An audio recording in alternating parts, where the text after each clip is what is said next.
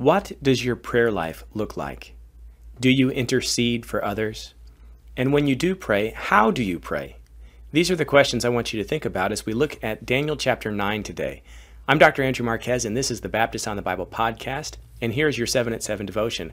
I try to put these devotions out every Monday and Friday at 7 a.m. to kind of kick off and end your work week. Today we're starting a new series called Timely Intercession, and it comes from Daniel chapter 9 as we continue to work through the book of Daniel. This is such a significant chapter because it really shows us what a prophetic, timely prayer looks like, and it's a great model for us today. So let's go ahead and look at these verses together, and then we'll talk in more detail about them. Today we're going to cover verses 1 through 3 of Daniel chapter 9.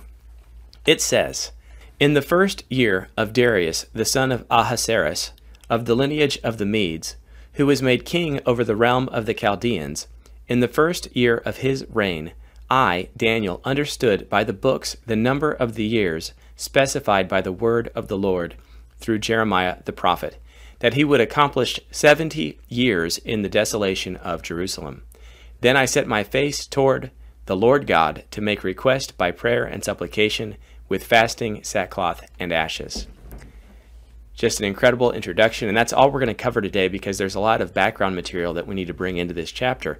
If you recall, we just finished a chapter of the discussion of the vision of the evil horn from Greece, and it left Daniel completely wiped out, and he wasn't sure really what to do with his vision. Today we're looking at the significance of God's continued revelation in the life of Daniel, and at key moments in Daniel's life. We have a specific time that is given to us, the first year of Darius the Mede. Now, I'm with the group that thinks Darius the Mede is, in fact, a name for Cyrus the Great, and that would place this in about 538 BC. And so this puts us roughly almost 70 years. 70 years is viewed kind of as a round number, but very close to the time frame that was expected when God would end this punishment, this exilic punishment that he put on the people of Israel for their disobedience. And so it's in this moment that Daniel is paying attention to what God is doing, and he decides that he needs to pray.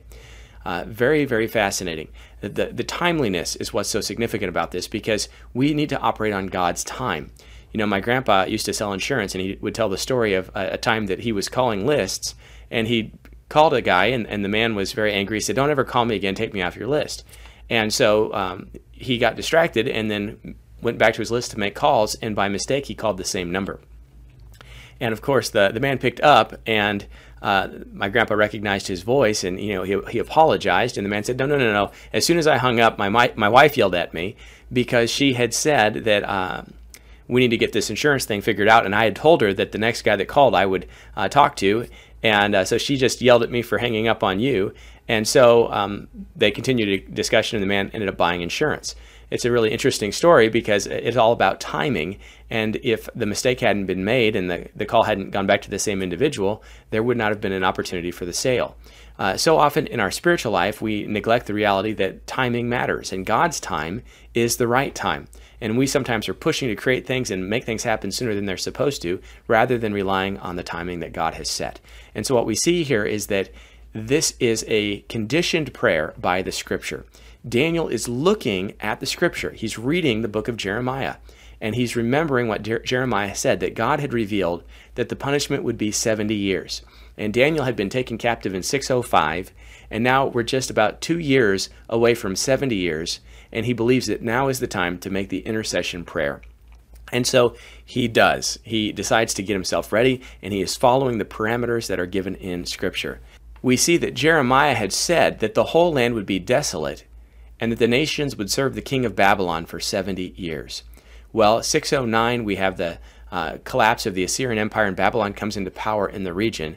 Israel will fall in 605. Josiah will be killed in 609, but Israel will fall. Jerusalem will fall in 605. And it's about that time that we believe that Daniel was taken as a captive. So he's in his 80s at this point, and he's been praying and waiting patiently on God's judgment. And so God is now given him clearance to make the intercession prayer.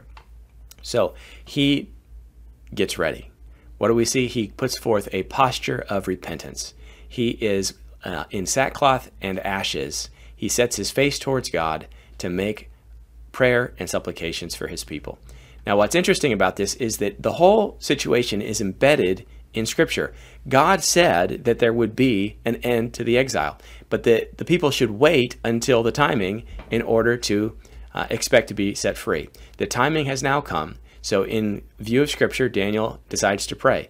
And then also he prays according to the guidelines set forth in Kings. Solomon, when he dedicates the temple, he says in chapter 8 of 1 Kings, "When the people sin against you, and you become angry with them and deliver them to the enemy, and they are taken captive to the land of the enemy, far or near, yet when they come to themselves in the land where they were carried captive, and repent and make supplication to you, in the land of those who took them captive, saying, We have sinned and have done wrong, we have committed wickedness, and when they return to you with all their heart and with all their soul in the land of their enemies, who led them away captive, and pray to you toward their land which you gave to their fathers, the city which you have chosen, and the temple which I have built for your name, then hear in heaven, your dwelling place, their prayer and their supplication, and maintain their cause, and forgive your people who have sinned against you, and grant them compassion before those who took them captive, that they may have compassion on them."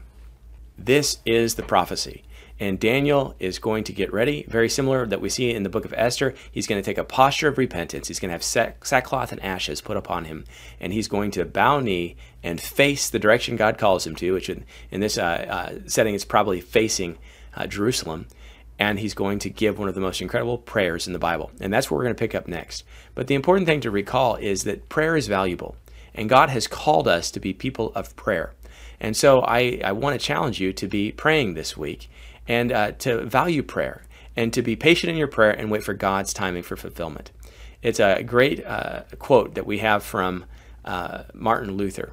He gets up one morning and he says, "I have so much to do today, I will spend my first 3 hours in prayer." I hope that we would have the same kind of heart as Martin Luther. God bless and take care.